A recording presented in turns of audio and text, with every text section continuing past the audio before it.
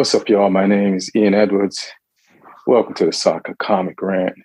I'm in a different location. It's undisclosed. It's none of your business where I'm at. If you're watching, like and subscribe. If you're listening, it sounds like I'm in the same spot. So you ain't got to worry about that. If you're on YouTube, like and subscribe. And we're going to talk about a bunch of things. We're going to talk about the upcoming matches in the Premier League this weekend. Premier League's been gone for a minute, but now it's back. We had some business to handle like FA Cup and Carabao Cup. And now we know the two teams that are going to be in the finals. We're going to talk Chelsea Fulham. We're going to talk transfers. And we'll just cover it all. Also, I got some shows coming up. And one of them is in Seattle at the Hereafter, February 11th, 2 shows, 7 and 9 p.m. So if you're in Seattle or know somebody in Seattle, tell them to come out to these shows. I want to introduce one of the co-hosts, usual suspect, Lee Hudson, stand-up comic from England. He's wearing the Southampton shirt. So, yes, that's who he supports. And how you feeling?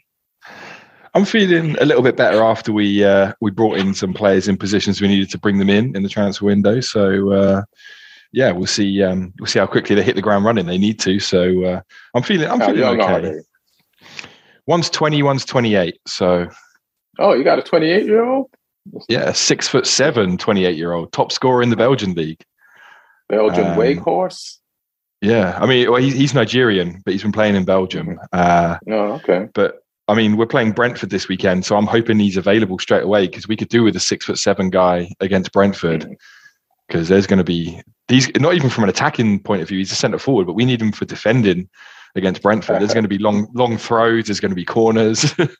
Right. Whatchamacallit. So that's good. You definitely needed like a goal scoring threat. They probably put him in like you figure like later on in the game they probably won't start him. You think? Yeah, we'll see. I don't know how quick the work permits are getting done and how often they can train with the team and stuff. So, yeah, starting might be a bit too early. Right, and the transfer window is closed now, but a lot of teams did a lot of dealings. Even Manchester United surprised the football world by getting Sabitzer from Bayern in to replace Eriksen, who's injured. But since we're on the topic of United, let's just wrap up the Carabao Cup semifinals and talk about the finals a little bit.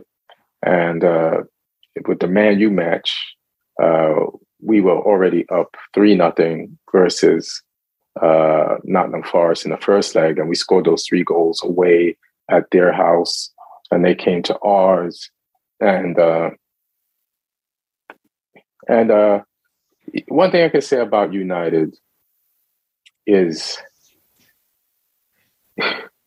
it might not always look like it's not the finished deal, but there are some elements of it. It has elements of the finished project. Are those VR glasses? The sun's shining too brightly on me, and I can't really. You look like a Chelsea transfer that's trying to. that just came in for the sign. I have my credit cards, to answer any questions you may have. Oh, good. I mean, the questions I want to ask you are kind of different, but we'll get to it. But this is Neil Chakrabarti, stand-up comic and Chelsea fan, and he's just going to be drinking a lot from now on, waiting for the shoe to drop on the financial fair play. I got out the top shelf for today. Yeah. I feel like every Chelsea fan is going to be an alcoholic for now until when some accountants start going through those books and seeing what's up, how they were cooked exactly. But we'll see. Like before you got on, I was just talking about United's game versus Nottingham Forest and how we won the first leg, and we just had to do the second leg and take this thing home and get to Wembley. And I was saying that we're not the finished article, but we have elements of being the finished article, and that is how we are defensively and how we treat teams on the level of Forest, where you almost, for most of the game, feel no threat from them, and you're basically in control. Now, every team is going to get some chances, so you expect that. But we've been getting like most of the clean sheets against teams of this level, and this was not something that United was like in the last few years. Like, we've been knocked out of competitions like this under Solskjaer. So there is that. It's like, probably the first final in a while, right? The last one we did was the Europa League final. Yeah, so that's been a while, right? I was there the last time United won a trophy against Ajax. Oh, shit. Oh, under Mourinho? Yeah, that's the last time. 2017, yeah, that was the last time they won. That was the Mourinho one, right? Yeah. Right. And then when did we go? We lost in the final probably 2 years ago. Yeah, Villarreal. Villarreal, yeah.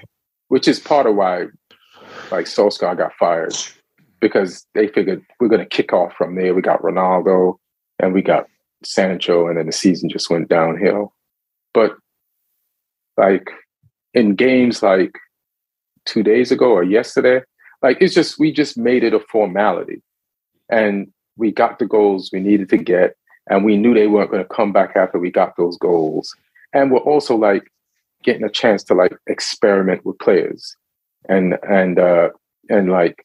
like get the job done and get people in and try them out in new positions to see if we can use them in those positions for future games. So we're accomplishing a bunch of things in one, we're killing two birds with one stone, and that's great progress. And then you could see as a fan, the team moving forward. Normally, sometimes when a team moves forward incrementally, you can't see the increments. But with United, you could see the metrics are like right before your very eyes. And one of the most outstanding things in this game, besides all the goals that were scored, bless you, and it was when in the 62nd, 63rd minute, when we made 3 subs. Like when the 3 starters who started the season come on as subs, right? That was the greatest moment of like one of the greatest moments of the season for me, because first I realized, I was like, oh shit, that's our bench. Our bench that game in the 60-something minute coming onto the field in a semifinal was Rashford, Sancho, and Martial. Like, those were the starters in our preseason forward line. And they were successful in the preseason, and we were looking forward to them being successful all season. Martial, because Rashford has been. But to see them come on, not start the game, they didn't start a game that we were in complete control of. And that's when I think that moment blew a lot of United fans' minds. That just gave us hope for the rest of the season going forward. Like, if some fan is cocky and think we're going to beat Newcastle in the final easy, like that was probably the moment. Then you're like, oh shit. Like, when you could pull 3 guys off the bench like that and you were already in control of the game, you're like, and it was good to see Sancho back. I hope he fully recovers from what he was going through physically, emotionally, and mentally, and becomes a star for us, because you want that. But it's just great to see him out there. And he played the 10, as people have been suggested. I always thought he could play a 10, little 10 too. So we'll see if that's what we're going to do going forward. Lindelof came on at another time. He played the 6. So there was that. And that's the experimenting and the implemental growing of the team and put them in different positions and situations, especially in a semifinal. But to have the confidence, you have this shit under control so you can experiment like that. These are like and back a year ago, if you made substitutions like that, it was out of desperation, not out of like progress. So these are beautiful things to see. Like, we have the luxury to be able to do things like that. So that's beautiful. So I think, Fred, nobody's saying it for some reason. Like, our fan base is always going to not give Fred full credit, but he played pretty good. Like there were some moments he frustrated me, but he played a lot of forward balls, you know? Like sometimes he really got the game going. And that's when Fred is good. Like when Fred is not trying to sit on the ball and he's trying to like, I call our form of football Rondo football, because Ten Hag came in the preseason and he has all these different Rondo games that City used to do, but he's really implementing them with our team and making them take them seriously. It's really improving the level of skill and technical ability of our team. And when Fred, and you can see when Fred is playing Rondo football, not holding on to it, passing it before the pressure comes, like he's good. I'm not saying he's a replacement for Eriksen, but that's when you see best Fred, you know, like one touch net, not trying to sit on it. And, you know, the problem with Fred is he likes to show off. He wants to prove to you he's Brazilian. And that's when you get the worst of Fred, when he tries to do some Brazilian shit. Like, just pass the ball, Fred. You know? So he scored. I forgot was it Casemiro who scored again? Martial got the other one. Martial came on and scored. So that was beautiful. And there's a competition between him and Weghorst now, who's going to be the 9. Hopefully Weghorst is healthy. But this is promising to have some depth in our squad, knowing about all the games we got coming up, especially the week of the final, you know, versus Newcastle. We have like, you know, some depth, you know, there's some play, you know, and Sabitzer could possibly also give Casemiro a break, depending on how you want to do it. You can have him play next to Casemiro or give Casemiro a break, because he's kind of like does what Casemiro does and kind of can't do what Eriksen does, you know, so we could pick and choose there. But I like what we're doing. It wasn't a fantastic smashing window, but I don't believe in spending all that money all the time. And I'm not even saying that because Neil is here and I'm trying to diss Chelsea. But I don't. I think all teams are so ravenous.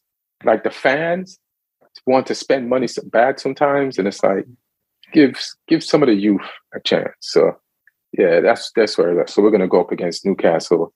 And Lee, if you want to talk about your game against Newcastle, then we could talk about just speculate on the final a little bit, and then.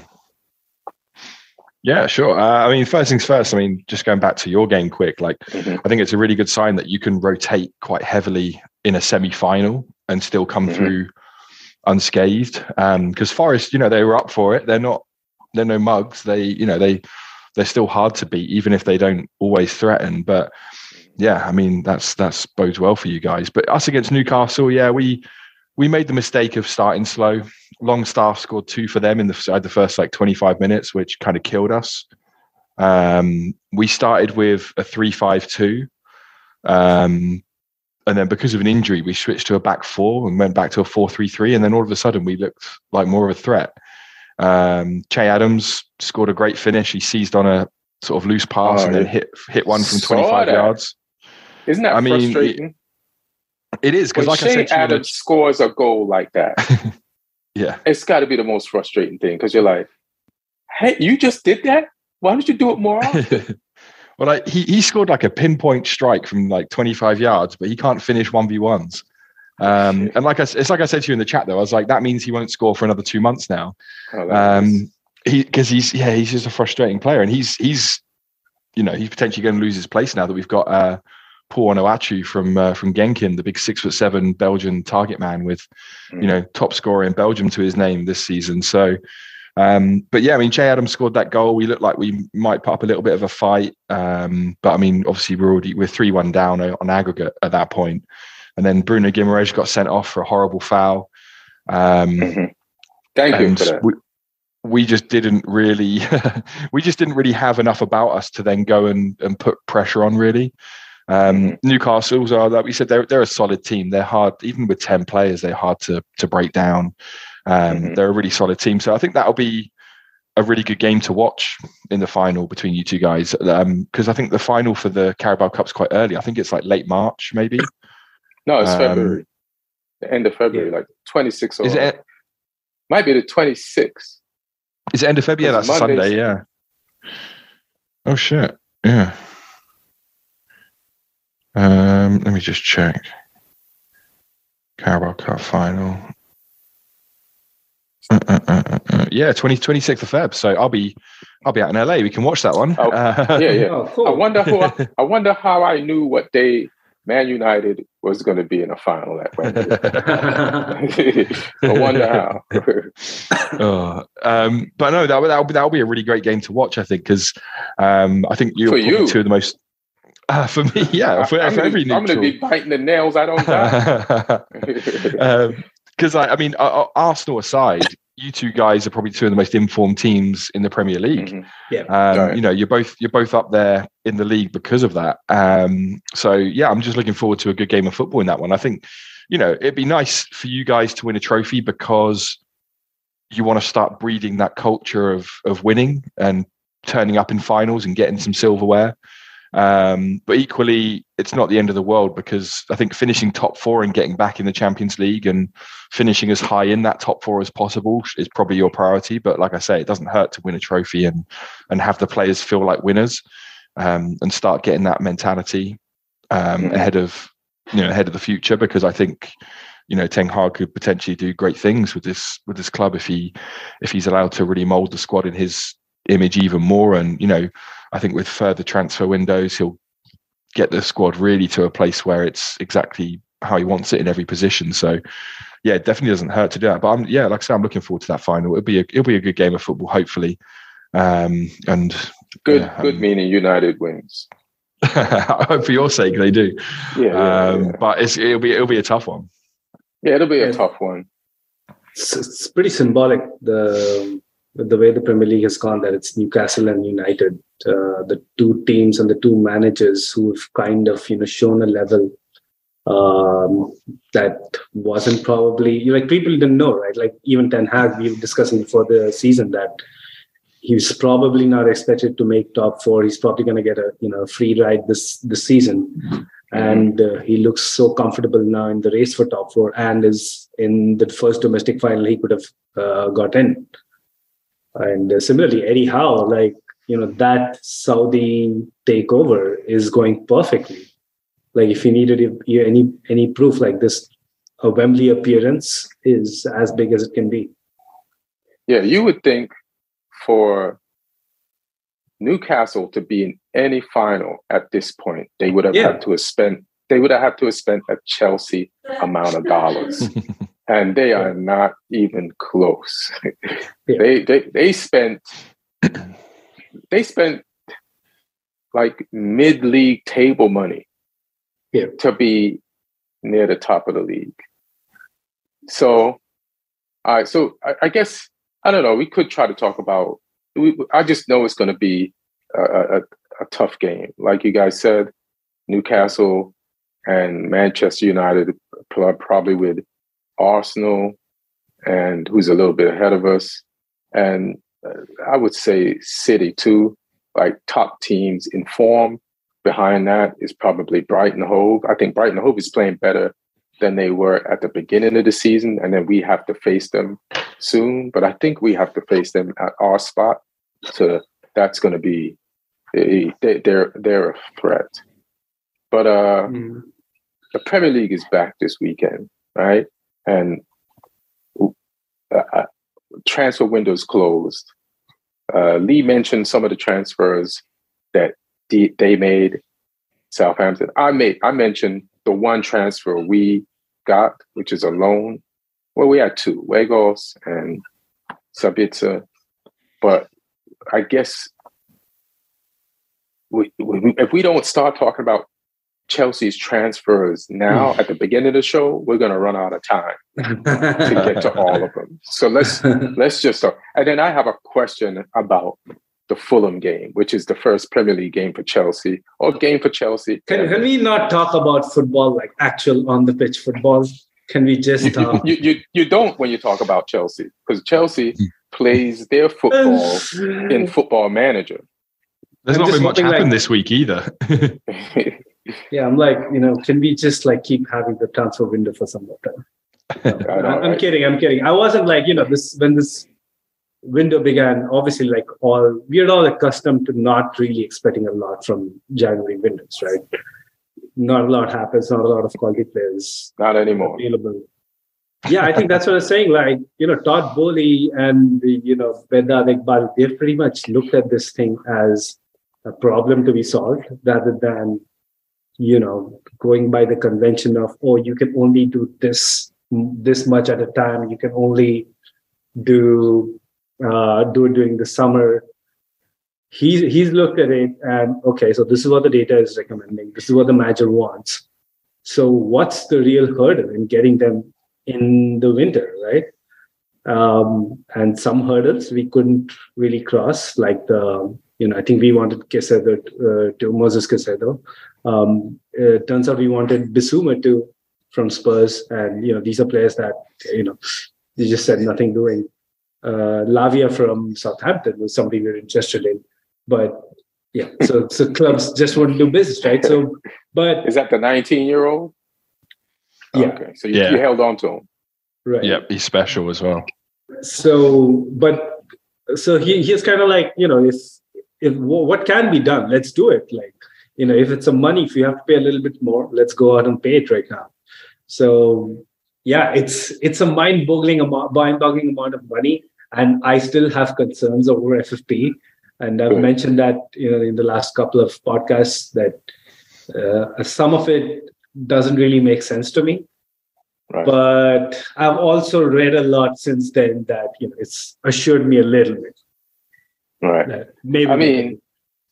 I mean, what Chelsea did for the league was all the accountants for FFP are going to be so busy focusing on Chelsea that other teams might be able to get away with murder because they're going to need all their calculators for Chelsea. So my question to you is this, and this. So you're Fulham, right? And you got to play Chelsea tomorrow. As a matter of fact, y'all play. Yeah. What the fuck is Marco Silva? How does he plan for a starting 11? Like, there's never been a time, unless you just switch leagues, right? Like, or you're playing Bournemouth. Do you have to be like, who are they going to play out of their 20 players? Like, Fulham is coming into this like, so what's their formation? We don't know. Coach, who's going to be their right wing? We don't know. They might not even have right wingers, or they might play three on the right wingers. Who's going to be in their midfielders? Well, we know it ain't going to be Jorginho, but that's all we know because they got so many new players that Bournemouth was like, y'all got so many new players that Nottingham Forest is like, hey man, y'all are buying too much. You know what I'm saying? So who is this? What is this team going to look like on tomorrow? Like, you know more about Chelsea than anybody else I know. Who are you going to start, bro, and where? And what's your formation going to be? Because Fulham wants to know. I don't think Potter even knows. Exactly. Potter would like to know. I think formation-wise, it's still going to be the 4-2-3-1, which we've used a lot. I know we kind of used a 3 at the back hybrid versus Liverpool, but generally last 6-7 games we've used the 4-2-3-1. Right. And I think it's going to be that. A lot of decisions, even though I know it's a bloated squad and there's we bought so many players, but you also have to remember we've had 11 or 12 injuries. No, I know, but some of those injured players are better now, right? Fofana. They are better, but no, Fofana just started training. So nobody's really fit to start a game yet. Because Kovacic is out, Kante is out, Pulisic is out, Mendy is out. These guys are out, they're not even training. Zakaria. So 5 are just out. They're not even training right now. At this point, you all bought so much players, injuries actually help Potter. Yeah. Because it cuts down the amount of decisions. Yeah. And then there's Reece James, Wesley Fofana, Ruben Loftus-Cheek, and one more. Chilwell. 4 people who've just about started training. So that's 9, right? And there's a couple of. I say you play Chilwell now because he'll only be healthy for 3 games. So just get his next injury out the way and get as much out of him as you can. So, I mean, what happened in the transfer window is I'm pretty happy with the kind of players we the profiles that we got. Now, obviously, in terms of the quality of the players, a lot of the players I haven't really seen much. Like Enzo Fernandez, for example, I've seen him at the World Cup and I've seen a couple of games at the Champions League, and he's always looked good. But that's just such a small sample set of games that I don't really know a lot of what to expect. But we know the problems that this midfield has had. Jorginho just left. Kovacic always injured, entering into the last year of his contract. Kante always injured, entering in. I mean, he's in the last couple of months of his contract. I don't think he'll ever play for you guys again. Yeah, so Zakaria, he's on the loan and he's injured. So we have 4 players that are gone. So we desperately needed somebody. And he seems to be the top target that we had. So I'm in a way happy, unlike what you've seen in previous seasons where we've kind of compromised and still ended up paying for somebody who's not as good. At least we are paying, even though we had to pay a lot of money, we are paying for the top target that the club had. Mudryk, again, like on the left wing, we haven't had somebody who has that amount of pace. Sterling's not the 22-year-old Sterling anymore. And again, he's been injured. He was the other guy who's coming back from injury. So Mudryk, Madueke on the right-hand side is probably going to take Ziyech's spot, for the long term. How unhappy is Ziyech right now? Yeah. Well, I mean, PSG, like the whole thing didn't really make sense to me even when it was happening, because PSG wanted him on loan, but there was no option or obligation to buy. Like it was a 4-month loan for what? Like you already have Di Maria, you have Messi. So he's literally trading one bench for the other. PSG don't have Di Maria anymore. He's with Juventus. Oh, yeah, sorry. Yeah. I think it was because PSG sold Sarabia to Wolves, the Spanish winger. Okay. Which lost them a right winger. And then just buy the guy. Like put some money on the table. Like you're PSG. What are you trying to spend money on? Because they want to see you fail FFP as well. They respect FFP rules. And they're like, we can't overbuy. What do we think? We're Chelsea? Yeah, we're just an oil nation. We don't got money like Chelsea. That really pissed me off when I saw like PSG's trying to go in for a loan for Ziyech, which pretty much means that we kind of lose some control over the player, but we don't get any financial benefits in return for that. You do kind of, right?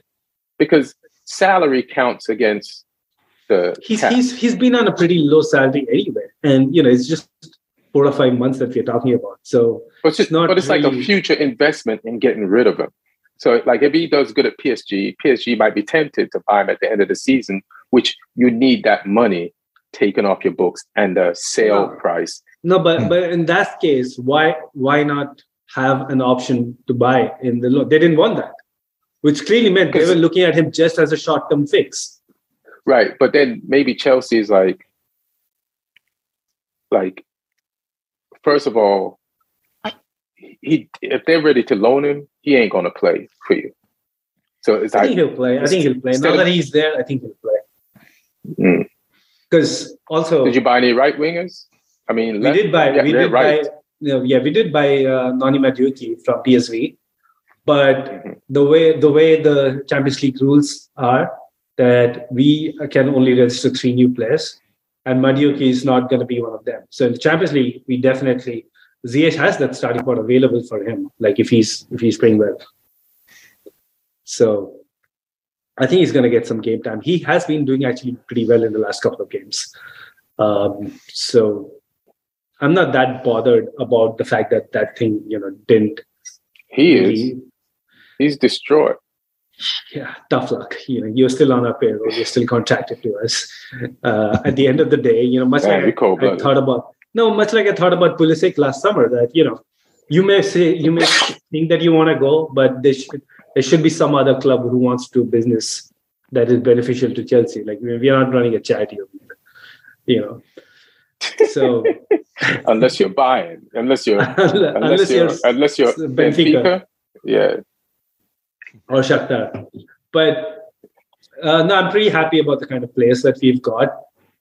again, unproven. A lot of them are unproven. But in terms of the needs that the squad had, I think except for that out-and-out striker, we have pretty much addressed all of them. You got 2 out-and-out strikers next season. Their name is Nkunku and Lukaku. And Broja may be coming back from an injury. And Broja from injury. So that problem is solved and unsolved based on like that position is like, if Lukaku ever makes a comeback, it's the Game of Thrones of that position. That will be the most, like, so many bizarre things have happened in the last 18 months at Chelsea. But if Lukaku makes a comeback, that is gonna top all of it. I mean, he should want to come back. Yeah, it's a change of manager, and also from what I've heard, Inter do not have the money to buy him. Yeah, he should come back. But he didn't just burn bridges with the manager, right? He burned bridges with everybody at Chelsea. Like, there's not a single fan. He's going to have to wear these glasses all the time just so he doesn't get pelted by Listen, there's people in sports. Look at Caicedo. He's got to go with his tail between his legs back to Brighton. There's people in worse positions like that. No, I don't think it's the same. I think Caicedo, even in the worst case scenario, that's a 6-month long thing that he needs to pull off. But Lukaku, I mean, everybody in the fan base hates him. Yeah. How's that going to work? So basically, the only way come back and score some goals, and keep scoring nonstop from game one. That's the only way. He needs to win the Golden Boot or something. And he did you guys a favor this year anyway, because he's been injured pretty much the entire season at Milan. And if he'd have come there and got injured like this and not played at all, you guys would have been mad anyway. So at least somebody's paying his salary, and you don't have this injury added to the roster of injuries that you already got. I guess, but I think just from a emotional and the off the pitch stuff, it's just going to be so much drama. I get it. Because I don't trust him to be that Golden Boot guy anyway, right? So we'll see. We'll see. Who's your favorite signing out of these 40 new names? Again, as I said, most of these guys I haven't really seen perform a lot. But I think for me, it is between, in terms of profile, it is somewhere between Enzo Fernandez and Mudryk, between one of those two. I also went through a list of the biggest signings in Premier League history. Yeah. And a lot of them most of them didn't work. Yeah. So this is a lot of pressure. I know Enzo played at the World Cup, but he had a Messi on his team. So even though he had somebody who was a focal point to play for, plus his country, and there's that thing that can get your emotions working in a positive way for you. But this thing could also get Chelsea hasn't been that good at buying. Remember that transfer window that got Frank Lampard fired? Yeah. Everybody's pretty much been a failure, even though you did win the Europa League. So not really. I think 3 out of the 6 were failures. Because who did you get in? Who did you get? Who are the 6? So Havertz, failure. Well, Havertz, I think jury's out. He might still because he scored in the Champions League final. Yeah. So I think Havertz is like a average. Ziyech, failure. Werner, failure. But I actually think all 3 of Mendy, Chilwell, and Silva have been hits. Silva definitely. Mendy, he came in and he straight away solved the goalkeeping problem for us. And But then now he became the best keeper. But he became the best keeper in the world. And he's had a rough time of late. But the reason that we bought him in and he's pretty cheap too, he did that, right? He was one of the guys he's got the all-time best record for a goalkeeper at the Champions League when he won. And Chilwell, I think he's still, whenever he's fit, he's still a starting left back. Even the guy you say, Chilwell, who was not a failure, injury-wise, it's a failure. Is there a record of how many games he's played compared to how many he's missed for you guys? Would it be he's missed more than he's played if you look that up? I think it'd be close. Yeah, definitely. So it's just weird. You guys are like, I don't know. Is there something going on with your training? I had this question about Arsenal once when Wenger was there towards the end of it. Like, they had so many injuries. I was like, something's up with the training. Is there something up with your training? Yeah, and especially because we've also... this has been going on for multiple seasons now. I think this is the third season in a row where we've had big injury crises. So, yeah, I don't know. I don't know what's going on. Injuries are such a thing, right? Like, you sitting outside, it's very tough to know whether it's because it's not even the same training regime. It's happened across Lampard, Tuchel, and now Potter. So 3 different coaching setups, 3 different backroom staff, 3 different medical departments, at least 2 different medical departments, because Bowley's come out and he pretty much swapped the entire medical department. So it's tough to say what's going on. Yeah, it's weird.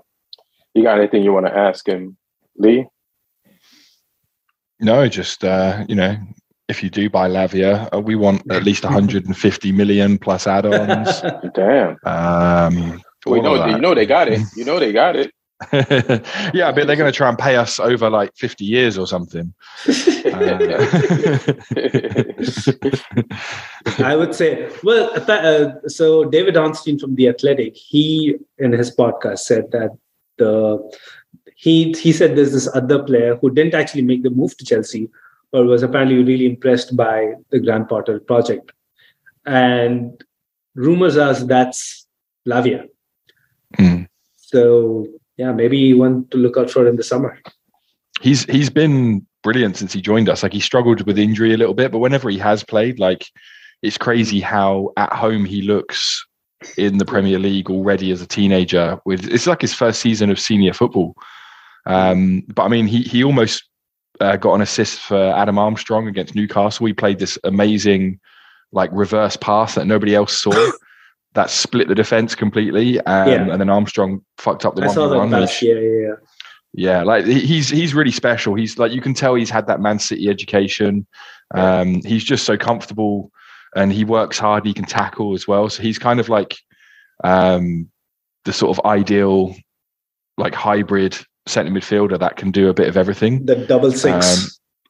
Exactly. Yeah, he'd be perfect for a double pivot. So yeah, I mean, I could see why you guys want him. I hope we don't lose him after only one season. If we go down, he's definitely gone. If if we manage to stay up, then it means we can probably just put a higher price tag on him. But we spoke about this when we were talking about Brighton last week, in that when you're a club of a certain size, if a big club manages to turn the head of one of your players, then there's not really much you can do other than try and get the biggest fee you can. But you could turn it back by saying... But Brighton did it, right? Brighton managed to, Casero, it's not just his head got turned. Like, he went public with the transfer request. They did. And to be honest, like, sometimes you just got to sell the player, because what if he goes back now and doesn't play well for the rest of the season?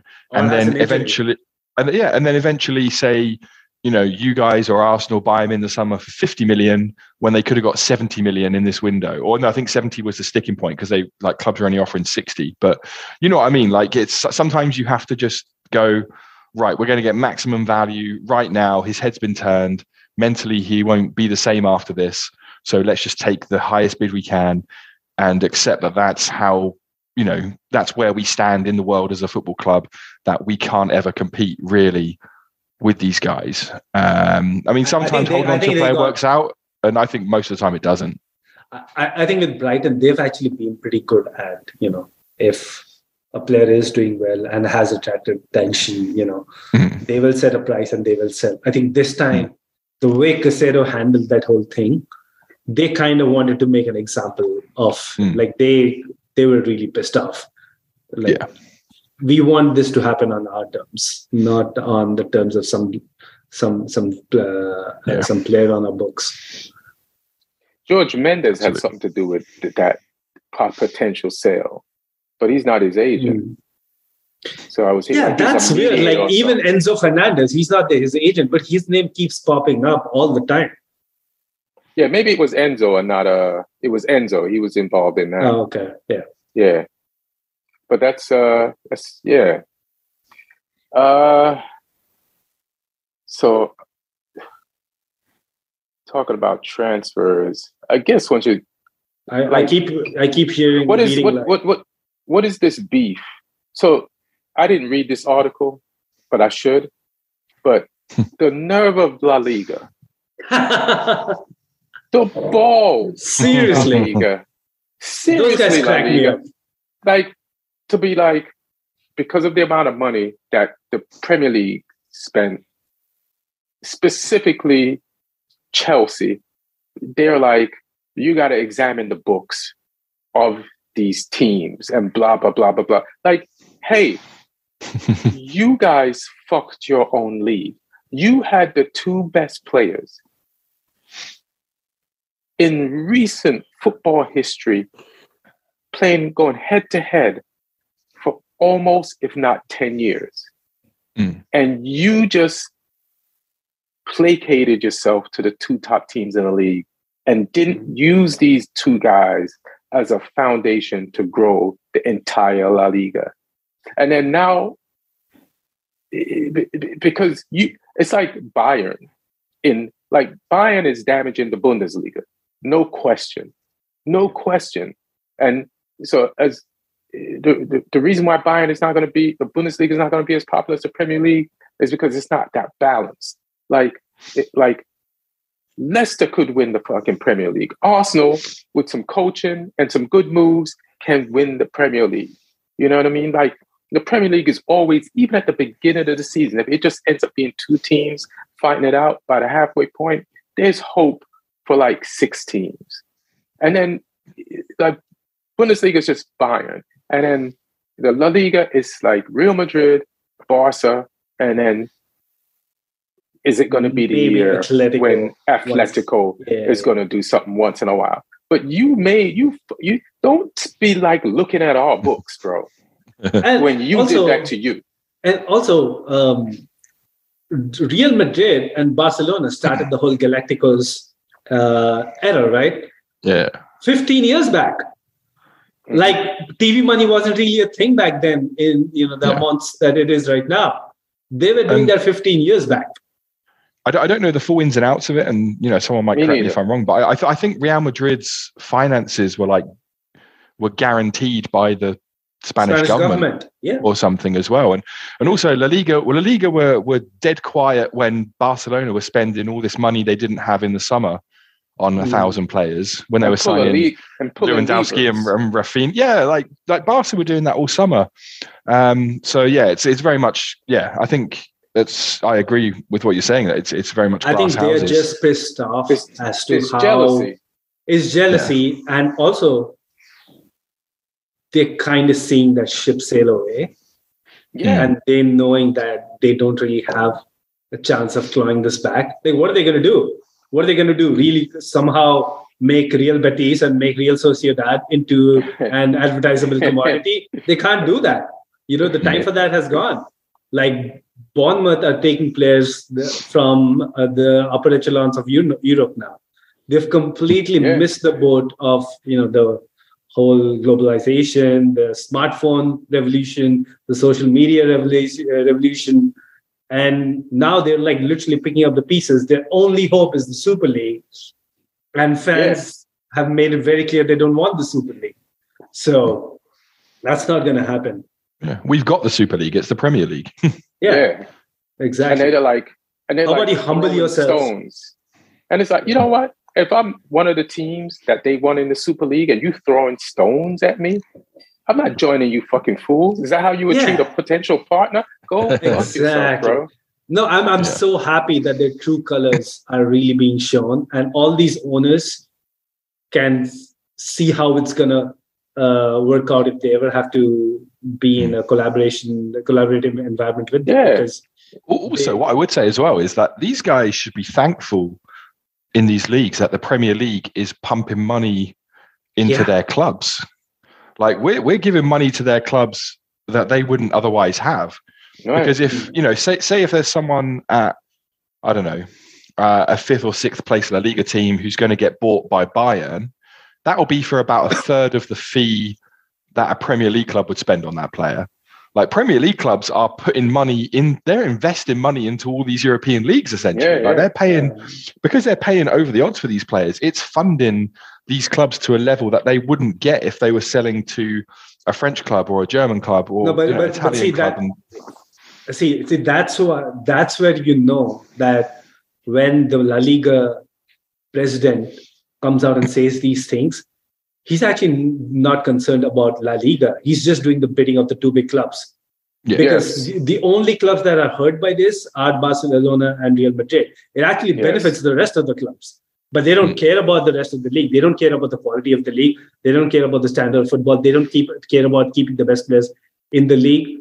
They just care about, they get a phone call from the head of Barcelona, the head of Real Madrid. All right, here's your talking points for tomorrow. Go find morning radio.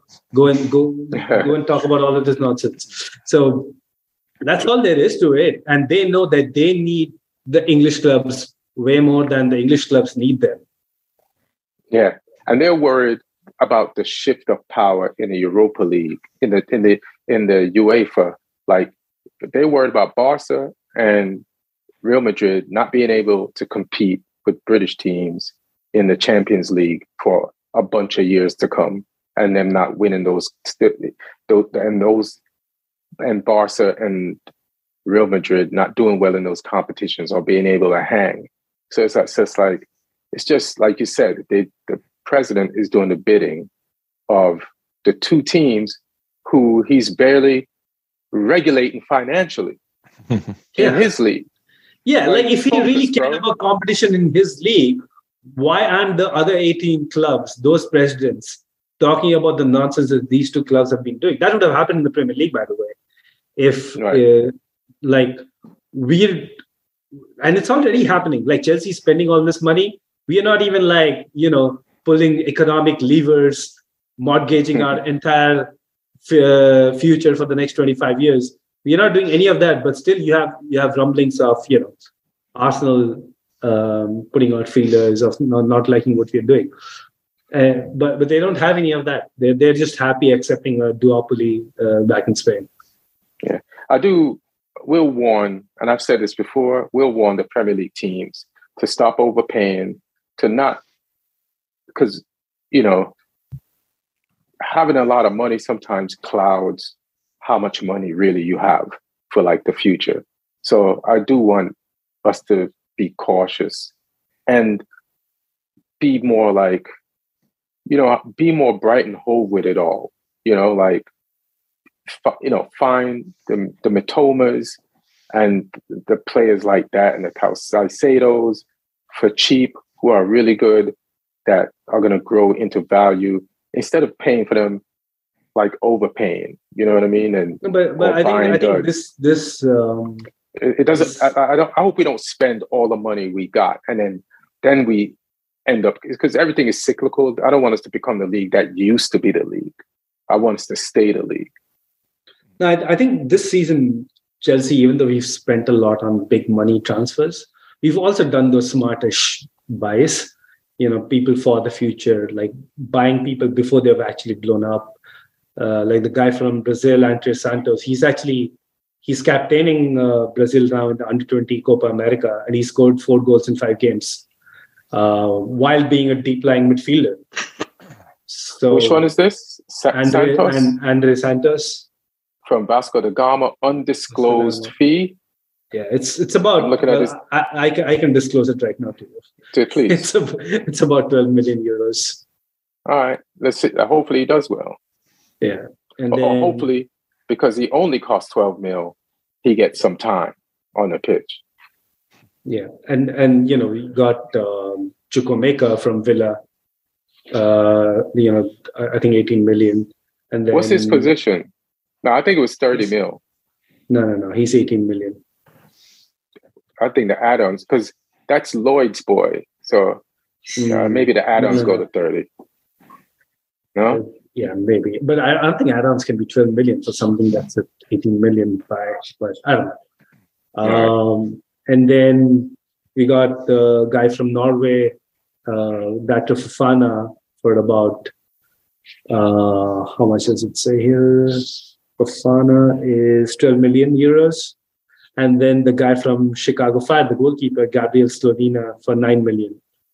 So, there's like good deals if they turn out good. And then Cesar Casadei from Inter for around 9 million. So these are some good acquisitions too. So the thing I like about what the current recruitment team is that they're not just thinking they're thinking actually of the entire club as a whole. They're thinking of today, tomorrow, 3 years down the line, 5 years down the line, because that is something that we've lacked as a football club. I know they are, but it's risky as hell. This could be the biggest risk since crypto. So the risk really here is that if we don't get Champions League football, if a lot, like 80% of these buys turn out to be busts. But one good thing that they have done is they've the new wage contracts are incentivized.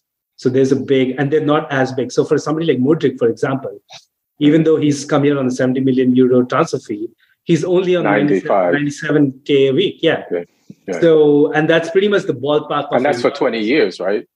Yeah. We're going to make him retire on that. And so Enzo Fernandez is probably going to be taking Jorginho's spot in the team, right? But he's on a lower wage bill than Jorginho. So now we are talking about players who are young, have potential. So in the best case scenario, they reach that potential and serve Chelsea, right? The medium scenario is that they don't turn good, and we have to sell them at a loss. But the worst case scenario is that they just stay on the books. But even in that case, the salaries are not that much. So I think they have covered their bases a lot. There's a lot more method to the madness than we are used to as Chelsea fans under Abramovich. Yeah. And I guess people on the outside, we just want to make fun of it. So we'll ignore all that. Oh, no, that's totally fine. I mean, it's just... We just want to banter, bro. This time last year, like, the banter was about Chelsea going under and being dissolved as a football club. So I'll take this. That wasn't banter. that was... Yeah, there's some Chelsea fans who feel Putin should have gone to war earlier. It's hilarious. What do you think the chances are against Fulham? That's pretty hilarious. Oh, we're going to lose for sure. For sure. Why? This just lines up so beautifully. Because of Willian? No, just for the storyline. Like, we have to lose. Like the way everything else is in the works, that the joke has to be on you. Yeah. But I mean, I thought we played well against Fulham. The game we lost. I think the Felix red card was a turning point. I don't think we lose that game if it was 11v11.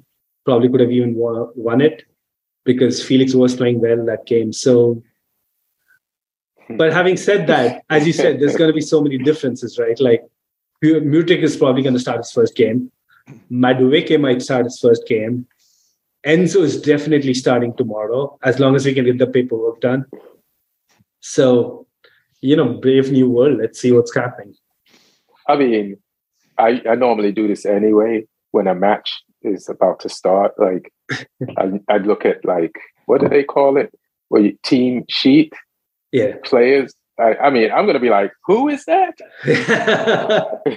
Like, for the whole Chelsea squad tomorrow. Like, what?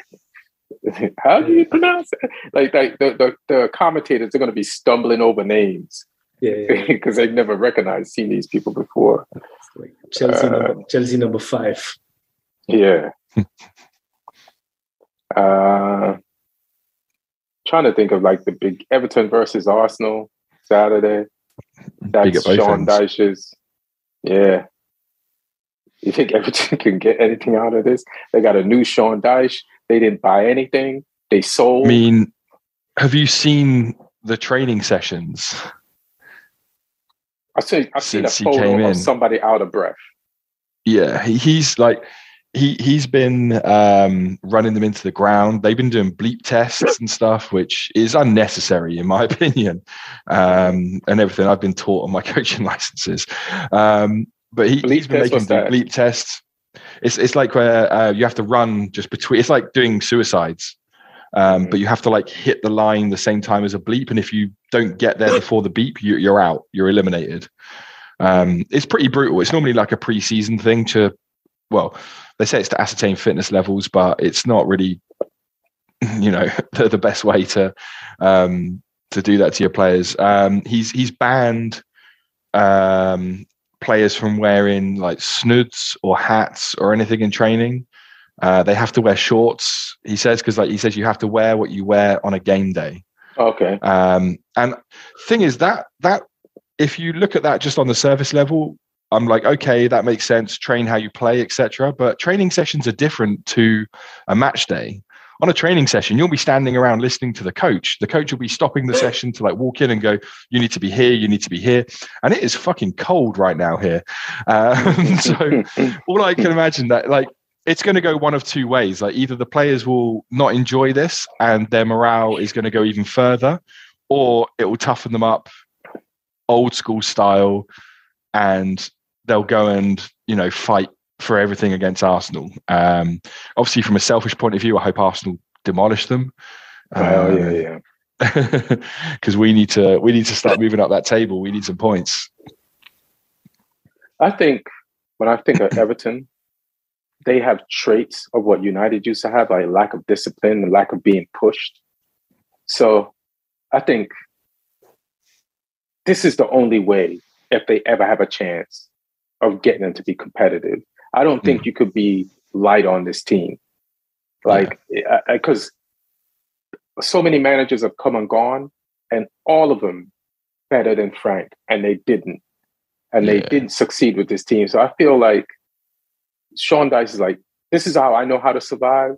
So this is what I have to do. And if we don't survive, I did everything that I knew what to do. So I feel like Everton's squad, they're suspect, the whole spine is suspect. It's been suspect for a decade. So they need to be pushed. Yeah, so, he's got some players there who know how he works though, like Tarkowski's there, McNeil's there. So he's got a couple of guys that will like sort of get the rest of the players in line, I think. But equally, what I think is criminal and what all their fans have been going crazy about the last couple of days is that they sold Anthony Gordon for 40 million to Newcastle and then they signed nobody.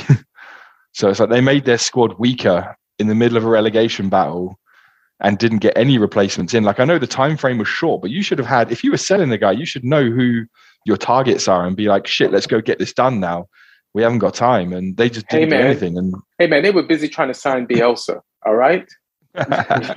They were busy trying not to sign Bielsa to move on. But this is what happened in the summer too, right? Like they got rid of Richarlison, but they didn't replace him with another forward of the... You're wrong. Mopai. Yeah, they didn't replace him with a forward. Exactly. Mopai is just like he's just Shea Adams with a more exotic name. Everton were actually linked to Shea Adams at the end of the window as well. Hilarious. That's. Do they have a research department, a metrics department, or whatever?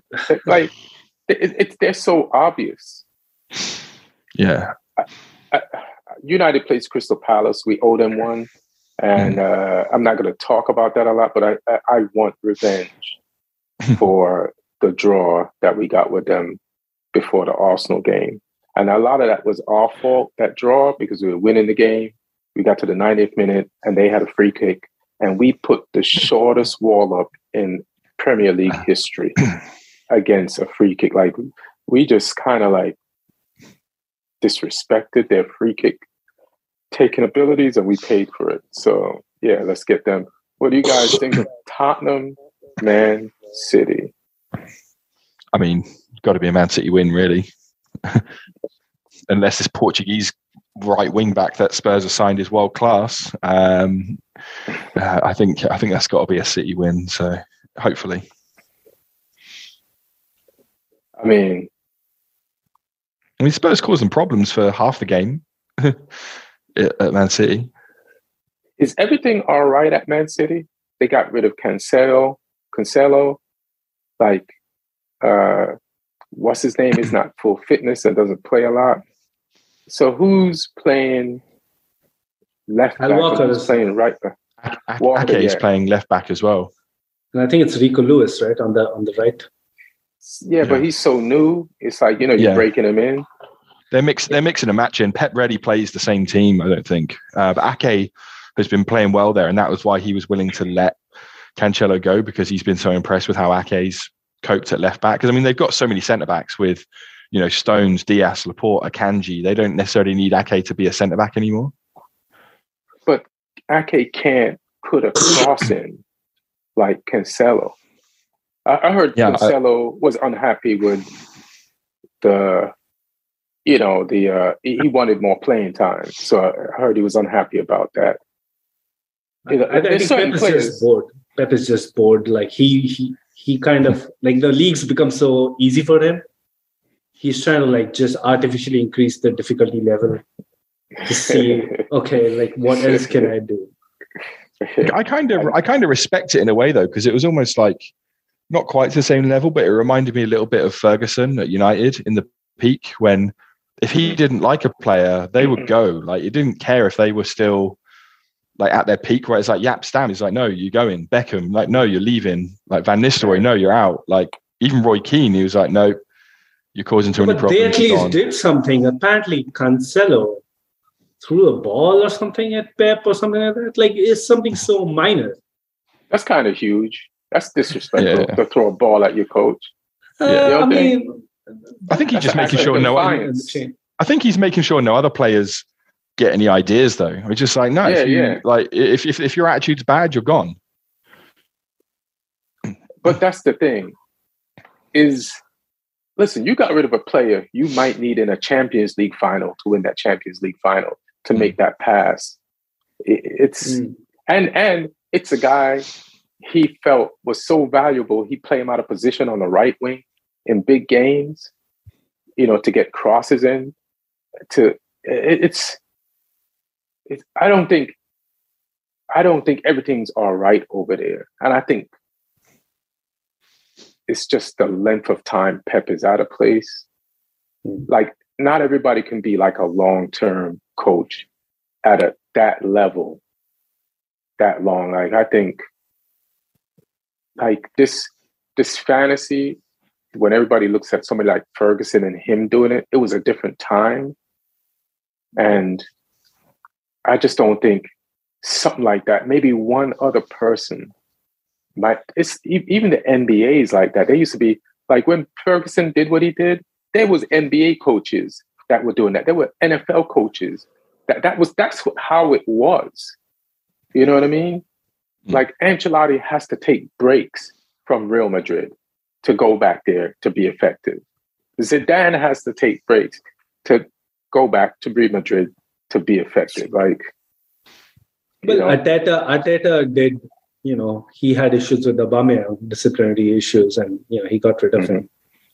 So there are managers who are taking stand. I think it comes down to, like, how much are you backed by the club, which obviously Pep is backed blindly by the club. But I'm going to say this: Aubameyang looks like a troublemaker. You feel me? Cancelo looks like an angel. Like, if you told me Cancelo caused some trouble, I'd be like, for real? I'm going to put this one on Pep for some reason. But we'll see. I don't know if everything's all right in Paris. I don't think everything's utopia over there, But Martin's going to come over on Sunday, and it'll be fun to see City beat. Hopefully to watch his boys get destroyed by Haaland. Yeah. Do you guys think there's anything else we should discuss this episode? I think that's pretty much it. I mean, it'd be interesting to see if Liverpool's bad form continues against Wolves. Yeah. That'll be an interesting one because I'm hoping Liverpool turn it around because Wolves are down towards the bottom. I'm just being selfish right now. Like, I feel you. We're playing Brentford, and that's a tough game for us. So Brentford away. So I mean, we need all the help we can get. We need other results to go our way as well. Otherwise, we're going to start getting cut adrift a bit. I feel you. I hope West Ham turns it up against Newcastle. So I get it. And I hope City does beat Tottenham because I don't think we could pass City in the table, but we'd like to keep Tottenham back. Yeah, smart. What do you guys think of this is sticky. You're going into sticky territory. I don't know if anybody can guess. I don't know if can anybody guess where I'm going with this? I've got to go, guys. So the big news: Mason Greenwood, all charges dropped. But it's surprisingly, and I'm wondering why. Like a lot of the Man United platforms, United Stand, and United People's TV, that's United Stand, United People's TV, like all of them are kind of against bringing Mason Greenwood back, you know? But I'm wondering how much of this train of thought is because of what happened yesterday, the day before this. That big moment, like based on where United is now at the table, Ten Hag, everything is very successful. And yesterday, when we brought on Rashford, Sancho, and Martial, is there a subconscious thing where a lot of the fan base is like, we don't need this young problem? Like, did yesterday happen at a perfect, that one 3-man substitution, did that convince United fans to be like, what do we need a Mason Greenwood for? Yeah, I'm sure there's a part of it. Like if United were struggling, maybe especially struggling in the forward areas, maybe fans would be like, well, we still have him. We should probably use him. Mm-hmm. But now with all of these guys, Rashford being in such form, Garnacho, he's the academy kid who you can, lay your hopes on now. But also, I think in this case, there is the plausible deniability bit is really not there because everybody's seen those photos, have heard those voice notes. So it's not like, he was acquitted in a court of law. The charges were dropped. But isn't that even better when they say no? No, because it means the witnesses turned around. Turned hostile. And in this sort of instance, that could mean a number of things. It could mean a payoff. It could mean intimidation.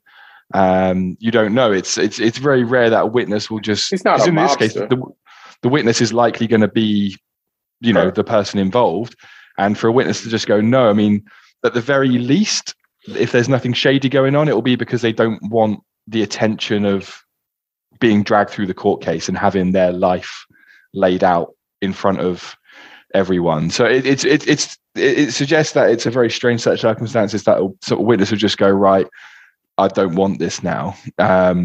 Also, I'm pretty sure there's another. Yeah, go ahead. Sorry. I just want to say, like, football fans have a weird relationship with morality. Like you've seen that with like Newcastle fans. Obviously, everything's going great because the team's playing great. Right. But there's obviously very questionable moral implications of being backed by the Saudi Arabian government. United fans were quite happy to welcome Ronaldo back. There's some, extremely questionable behaviour that he's been involved in that was made to go away, which there's evidence of. So it's Yeah, I mean, football's a weird one. In this case, I mean, he's a young guy, and I think, it's almost certain that what he did. Does that mean he should never get to play football again in his life?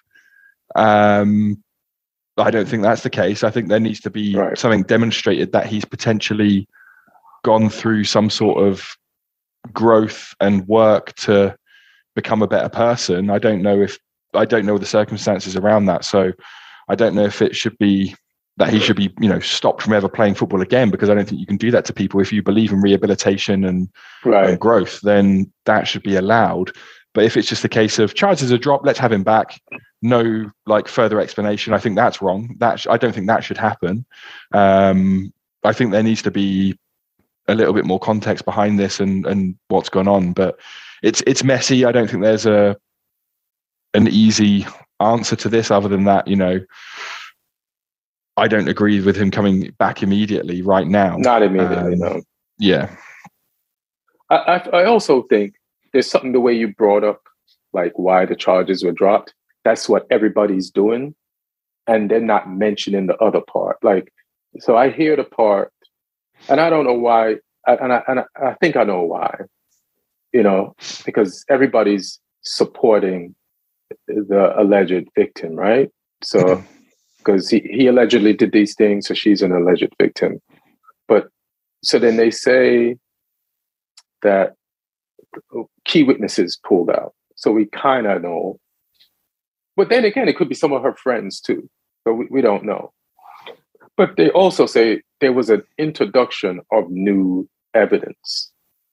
But nobody's saying that part.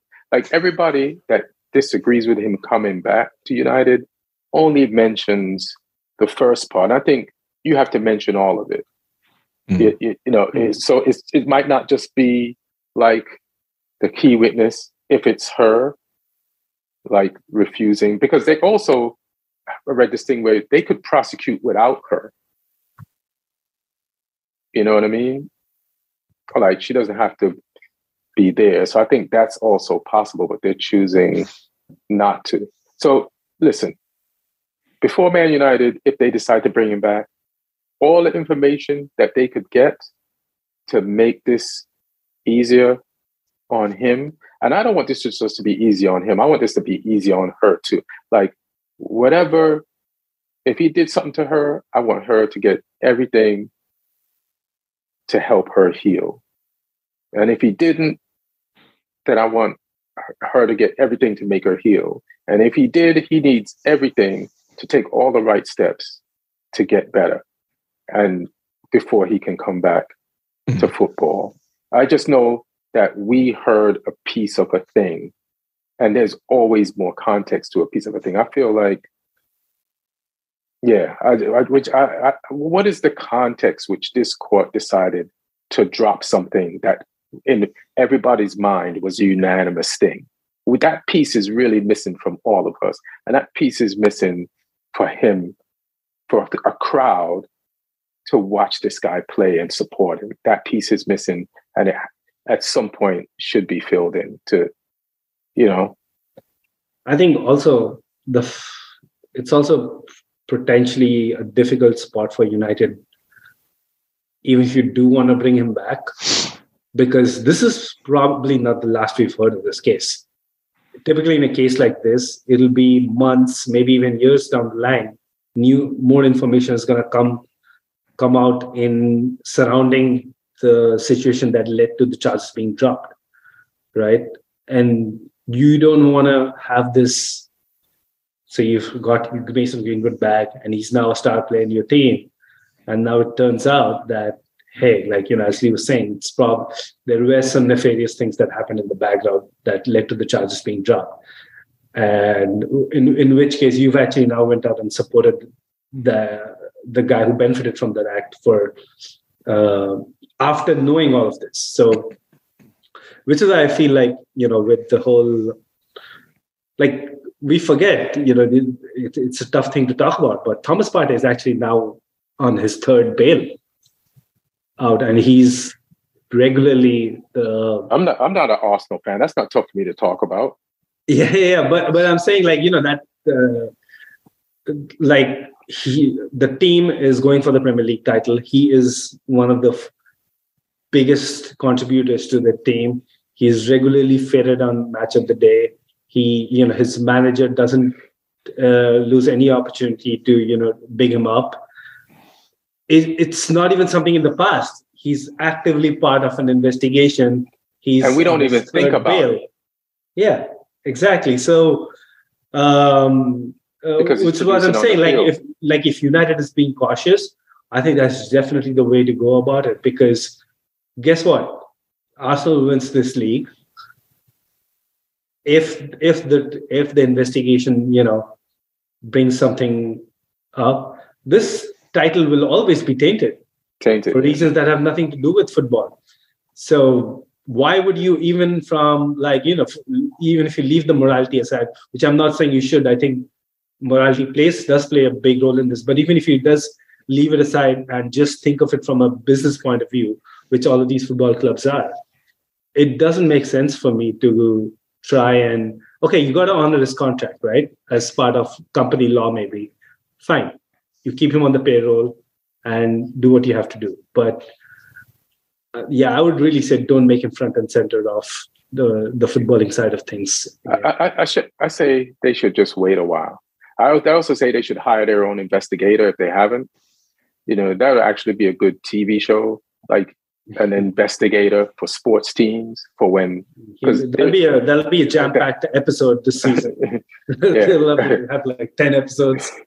Like the guy that investigates besides the police, if the person did it or not,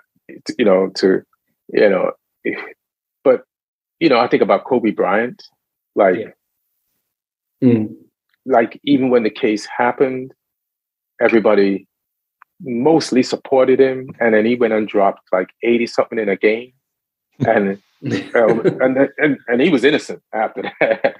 He was nobody who could drop 80 could have raped someone.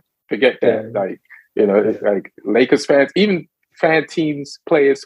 Like I rarely hear fans from other teams give like Kobe when he was playing, after he stopped playing, or especially when he died. Like even bring that shit up. I feel like for Mason, it's like you just nailed it when you said Partey. And this is not my wish, but this is my observation, that when you play and you deliver, like Ronaldo's case, like people only focus on what you're doing on the pitch, and whether that's sad or wrong or right. Like Harry Maguire gets so much shit for that incident in the Greek prison. That's because he's the bad centre back. Our friends treat Harry Maguire because of the way he plays like a convicted rapist. Yeah, like we like if Mason Greenwood came back and scored a goal a game, there's fans that would still dislike Harry Maguire more than anything. Yeah, and it's only because he's a bad centre back. It's got nothing to do with what he actually did. But it's playing, right? That's like fans, like you were saying something about fans deal with morality. Like whether it's wrong, whether the person's innocent or guilty, if they deliver on the pitch, people just forget. And that's Mason Greenwood's, like, say he did do something and he messed up and he's young and he's going to do better later on in life, and this is just a moment, then the only way for him to get past this moment is to be good on the pitch. It's the only way, I think it's going to be tough, because no matter what really happens, this is always going to follow him for the rest of his life. But look at Mendy. Mendy just beat 6 charges. The jury couldn't decide on 3. So now he's going to be tried again in June on those. Like, this is never going to, even if he beats those 3 in June and he's innocent, Like, who's going to ever forget that? I think the biggest difference with in the court of the court of law is one thing, right? But in the court of public perception, the biggest thing is in the Mason Greenwood case, people have actually seen some of this shit. Like, it's out there, and that will never go away from people's minds. Right. So that's why I feel like compared to a lot of other celebrity, cases, this one is probably the toughest to come back from. Right. But shouldn't that also, again, like, tell us something? Like, if we saw that and the police saw that and they dropped it, like, it's just, there's something missing. Yeah. And I'm sure we'll get that information, later on. Yeah, it's going to take a while, but. Yeah, I wish we had that information. Like, how is the police when it comes to this type of thing in England? Because on one of the things that on one of the sites, the United sites, they were saying that, like, rape convictions are very low in England. I know it's kind of low here too, and it's not fair. So we want women to get treated fairly. We don't want people getting away with shit. And just as a Black man, I don't want people getting away with shit that they do to people, because I'm from a race of people that we get dumped on all the time. So it doesn't matter what part of my gender or any gender. It's like, I don't want people to get away with shit that they did to people. Yeah, I think the conviction rate and stuff, I think, is something people have brought up, but it's such a messy, murky area of life, and all you can hope is that the process, whatever it is, gives the best chance of a outcome of justice, whether that's a conviction or a not guilty. And without knowing all the details, I think it's just speculation a lot of the time. So it's a real messy one to try and say exactly what should happen on it. But yeah, I mean, it's just a hard one to discuss, really. Yeah, it's tough. Yeah, it ain't easy, but we'll see. Want to bash Spurs real quick before we get out of here? Pick the mood up. Always. Spurs, actually, I'm pretty sure Martin's feeling so down about this whole thing. Spurs has spent 180 million euros this season, so it's not like they've been absolutely frugal in the market. Martin might know that, but Conte probably don't know that, because he acts like 180 million euros. Yeah, that's almost 200 mil. Yeah, they need a whole new defense. Maybe this guy will help them. I'm not sure. Pedro Porro. So do they have an option business for that? I think so, because they released Matt Doherty completely from his contract early. For real? Because they needed to free up space, and I think Doherty's going to go to Atletico Madrid if it's not already been confirmed, on a free transfer. Yeah, because they got so many right wing backs. They've got Emerson Royale, they got Jed Spence, they got Doherty. So they already had 3 players in that position. So they had to free up a space. Let me just, he's already signed for Atletico Madrid on a free. Because obviously there wasn't as much of a rush for that, because if he's on a free transfer, he can play out, so he can transfer outside the window. But yeah, Spurs is a club who their business is always quite mixed.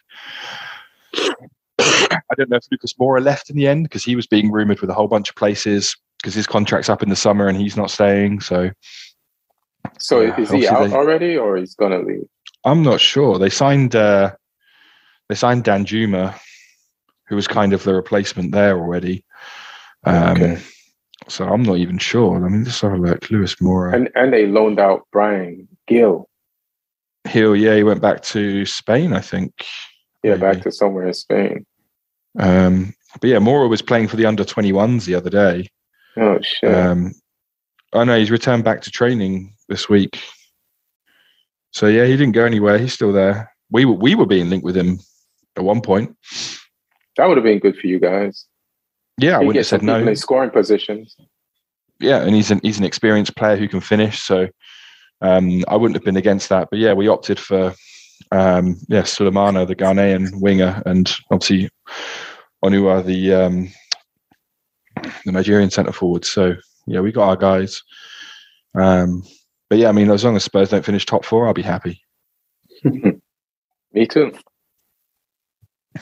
All right, guys. I appreciate y'all. It's not easy to discuss some of these things. But we'll see what happens. Looking forward to the game tomorrow. I'm definitely watching that tomorrow. Willian, I'm scared of Willian again. We've got a million players since he left. They still have to deal with the ghost of Willian. The boogeyman. It's crazy. You know he's coming for y'all. You know he actually gave a great interview today. I think somebody did some newspaper in England did a long piece on him. And he said that, because he played Fulham a few weeks ago too, right? Mm-hmm. He's like, I spoke to my kids about who are they going to support tomorrow. And they say Chelsea, they're Chelsea fans. So what? They're like, Daddy, we want you to score, but we want Chelsea to win. So, sure. Because they pretty much grew up around Chelsea. He was there for a long time. So he raised them right. Chelsea, yeah. According to if it goes by your law. Yeah. And I'm hoping to see Enzo Fernandez being registered, because apparently he needs to be registered by 4 p.m. tomorrow. All the work permit, all of that needs to be done by then, and then he can play the game I think it's at 8 p.m. I just want to see Hakeem Ziyech on the bench fuming. Don't be surprised if he starts. I mean, that'd be weird. They didn't even plan on having him, and he's going to start. Hey, I mean, we were all busy with Enzo Fernandez. He came on. It happened on Enzo Day. It shouldn't have happened on Enzo Day. It should have done it day earlier. All right. You remember how I was saying on this podcast that we were trying to save some money on Enzo Fernandez, trying to haggle the price down like my mom used to do. Turns out these guys ain't like my mom. They ended up paying exactly what the guy wanted. Yeah, there's no deals on there's Enzo Fernandez's. It's one house. I was looking out the window at the airport, just looking at that runway for nothing on Tuesday when Fernandez was going to fly in. He ended up coming in on a Wednesday, so yeah, I missed out. That's how long there was a whole bunch of paparazzi at the airport as well. Just all stood around the perimeter fence, just freezing cold, looking really miserable. Because I think they knew it wasn't happening either, but they had to be there. They all had their long range camera lenses and stuff. I could see them because I was in a conference center inside the airport, because it's a sort of private international airport where there's a whole bunch of flights. Abramovich used to have a plane there back in the day because it's not far from Cobham. So yeah, everyone at the conference was like, "Oh, are we going to see a Premier League player land today?" But yeah, nothing, because Chelsea were dragging their heels. Dragging their Benfica. And but I really love their the announcement video. The club they commissioned this Argentinian artist to make a song. He's the guy who actually made apparently a pretty famous song for the World Cup that they just won. So they got him to do a special a 20-second, 30-second song for oh great, financial fair play. We'll be adding that to the bill. Yeah, just you hear that financial fair play? That's chump change. Calculate that too. They'll claim he did it pro bono. Yeah. We're paying over an 8-year period for the song, so you can't just charge us one lump sum. Oh, because we're going to be getting one Argentinian player. Hopefully, if Enzo is a success, use that as a hook to get the next big thing from Argentina every year. Good luck.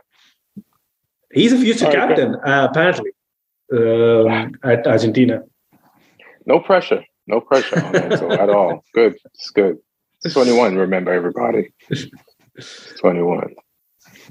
All right, guys. Appreciate y'all pulling up, putting in. And it's good to see the Premier League back. And, man, I can't wait to see that new team, Chelsea.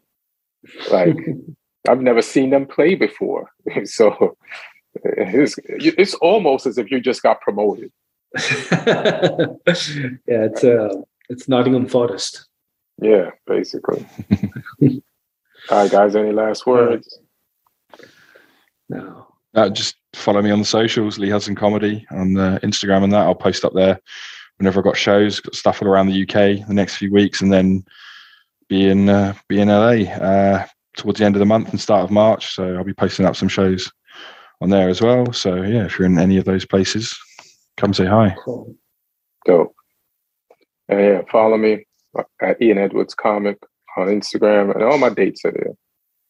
She got Neil. Yeah, at Sawyer's Lawyer. I'm sure there's a lot more to fight with me on. Absolutely nothing of my doing. Apparently, I have to answer for, well, at least, people can't throw the whole dirty Russian money, oil money at me anymore. This time we let you guys pick. We are like, all right, the UK government, you decide what's best for us. This is all they're doing now. Is that how you think that's how everybody's going to remember it? Yeah, we got a couple of, everybody says American owners, Chelsea's going to suffer. That's the route we went down. We'll see. Well, all right, guys, thanks for being here. And we'll talk next week. But enjoy the podcast. Like and subscribe and comment on YouTube. Wait a minute, let's start this is the button. All right, guys.